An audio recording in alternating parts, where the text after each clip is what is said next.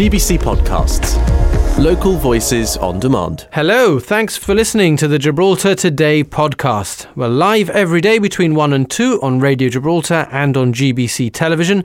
If it's been talked about in Gibraltar, we want to talk about it on Gibraltar Today. In this podcast, With Us, Not For Us, the theme for World Down Syndrome Day, campaigner and mother Annette Zamit joined us.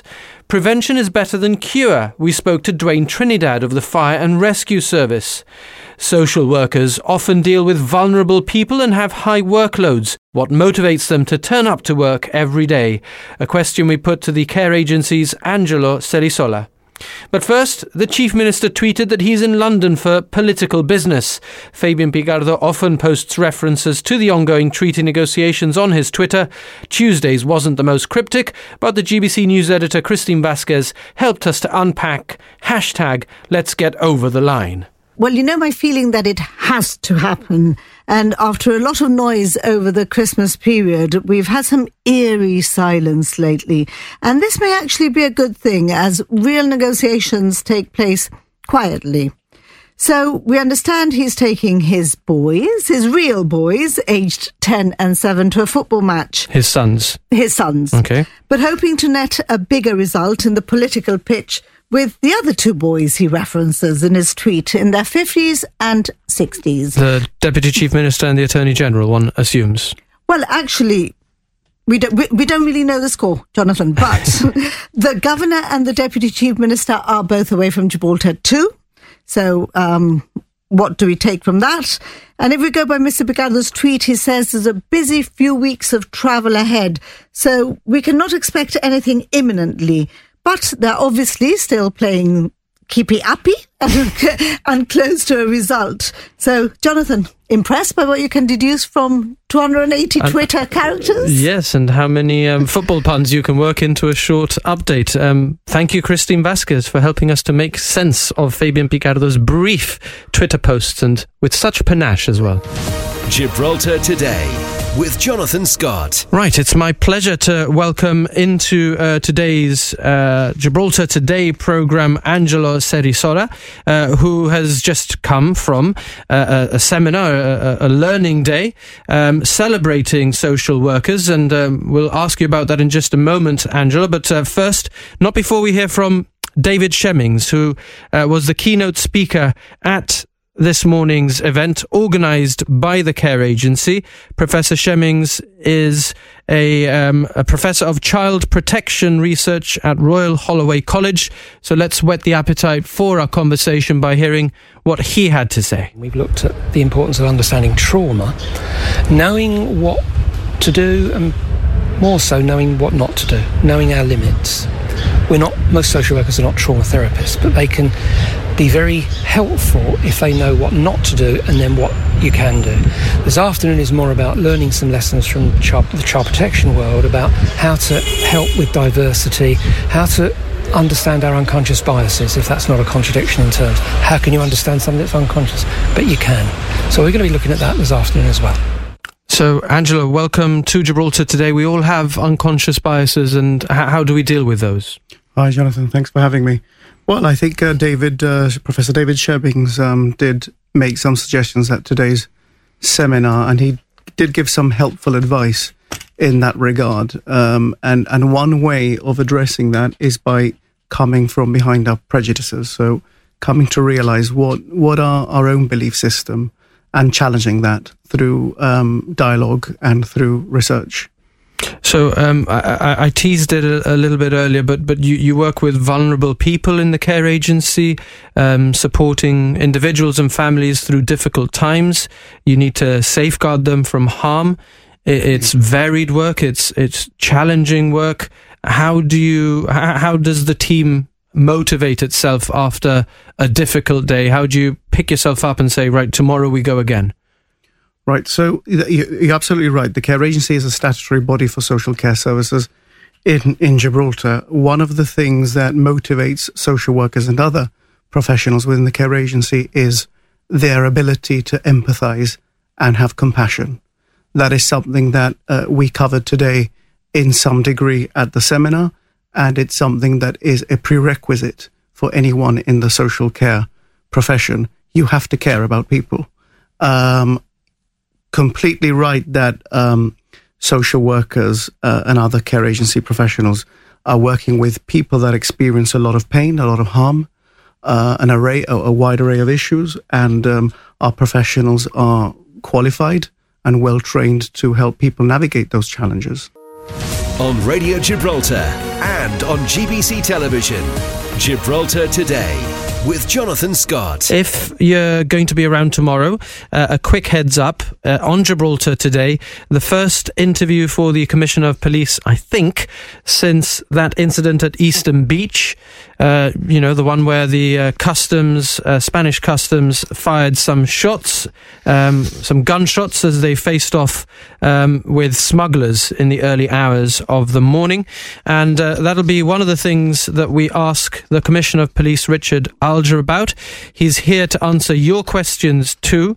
If you'd like to put any to him, there's one number you need. You can call us, you can send us a voice note, and it's WhatsApp that we're using, 200 66 200. Now, this evening at the Leisure Cinema, An Irish Goodbye will feature actor James Martin, the first person with Down syndrome to win an Oscar. I think it's a list of things that she wanted to do, before the illness took her. I'm not going anywhere until Mum's done every single wish. Right. We do Mum's list and then we go down to Margaret's. Deal? Deal. How many's on there? 100. 100? Look, no, come here. That's Whet the Appetite. An Irish Goodbye, a black comedy set in Northern Ireland, playing at the Leisure Cinema this evening at 6 p.m.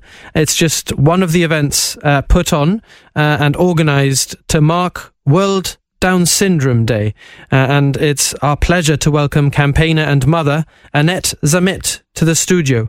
Annette, we need to work with people with Down syndrome to improve their lives, don't we? Yes, definitely. The theme this year for the United Nations Conference in New York is work with us, or do things with us, not for us, which I think is very important. And mainly because we want to deviate, or generally we want to deviate from this idea that people with disability, you have to do things for them, and more sort of like trying to do things with them so that they achieve their goals, so that they achieve their goals in life.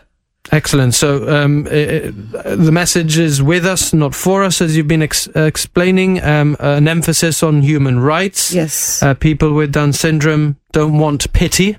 No. They want people to realise that they deserve to be treated fairly and have the same opportunities as everyone else. And that's difficult to disagree with. I don't think anyone would disagree with that, but it's harder to make it a reality, isn't it? Yes, it is harder to make it a reality.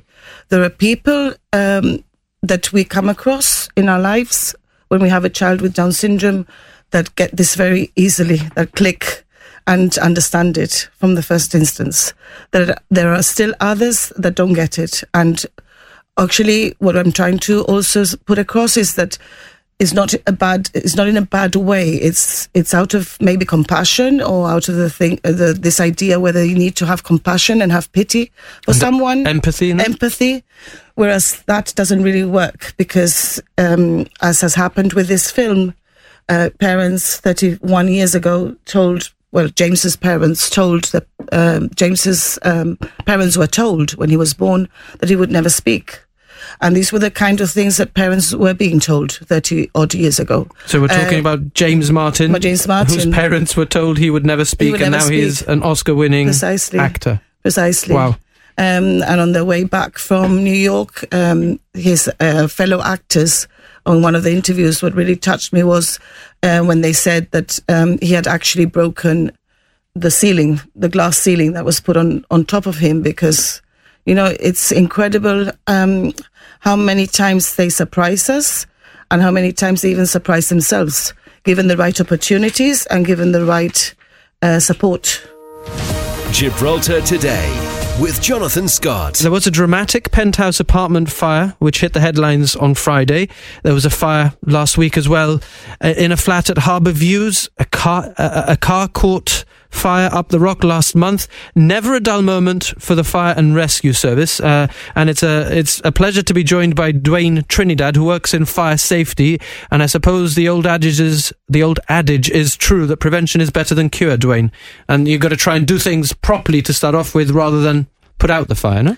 That's right, Jonathan. So there's two departments, really, main departments within the fire and rescue service. So you have the operations department, and these are the guys that rush into the fires. You know, the big red fire trucks with the sirens and the lights, storming in to put the fires out. And then there's the fire safety department, and there's two different mindsets, completely different mindsets within each department. So the people in operations, they want to get stuck into a fire, they want to get stuck into an accident, and do as much as they can. Now, nobody wants anyone to lose a property or lose their life or lose a vehicle, but it's that mindset that they've done all this training and they want to get stuck in and use that training to maximum effect. The other side of it is, as you've said, prevention is better than cure, and that's where our department comes in, fire safety. Our mindset is completely different. We don't want anything to happen in the first place. You know, we're trying to prevent anything from happening, and should something happen, then we're trying to minimise the impact of that incident as much as we can. So when something does go wrong, you know, there was a couple of car fires in the beginning of the year, or there was one car fire in particular at the beginning of the year. There was one last July. It was deemed to be suspicious, so we got called in to investigate the fire. And how long? I mean, we're almost out of time, Dwayne. But what does that entail in a nutshell? How long does it take you to do that investigation? It depends on what the scenario is. Each scenario is different. You know, you might go to. We turned up to the scenario on Friday at Ocean Village, and we had a look around, and we thought we had a chat with the people that were present, which is always important. You know, get the knowledge from the people that were there. And we established that it was because of hot works. Now, hot works is any soldering iron, that kind of thing. Basically, anything that's going to produce sparks or a naked flame, that's hot work. We put it down to that. That was wrapped up pretty quickly. You may have a room on fire, and then it's a completely different ball game, because you're looking at everything's gutted by the fire, and you have to start extracting things slowly to see or try and identify where that started.